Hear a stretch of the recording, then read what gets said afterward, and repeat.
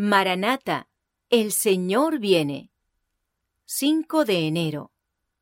El sentido de las Escrituras.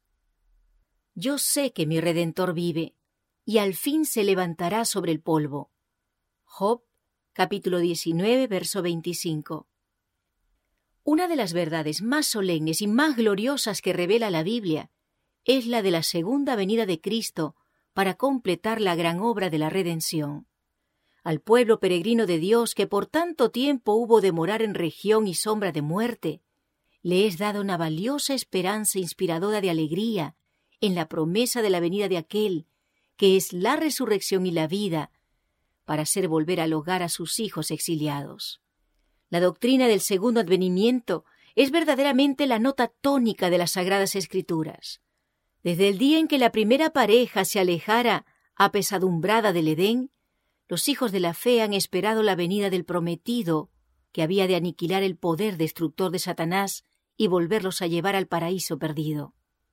Enoc, que se contó entre la séptima generación descendiente de los que moraban en el Edén, y que por 3 siglos anduvo con Dios en la tierra, pudo contemplar desde lejos la venida del Libertador.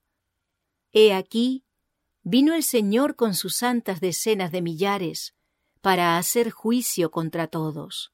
Judas 14 y 15.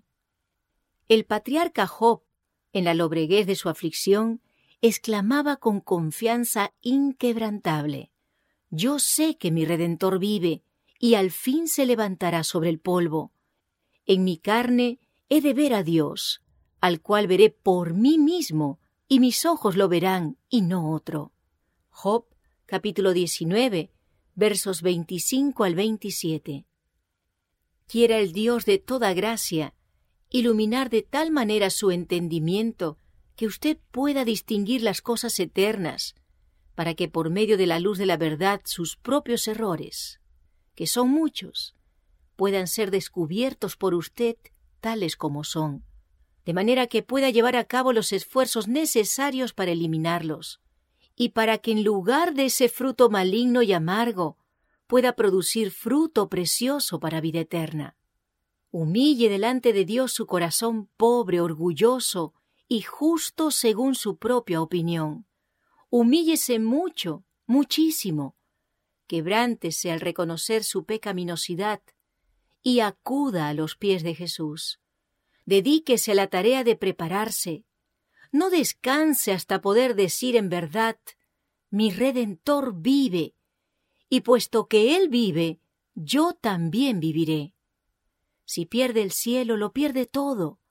Si obtiene el cielo, lo logra todo. No se equivoque en esto, se lo ruego. Hay implícitos intereses eternos. Hágalo todo cabalmente.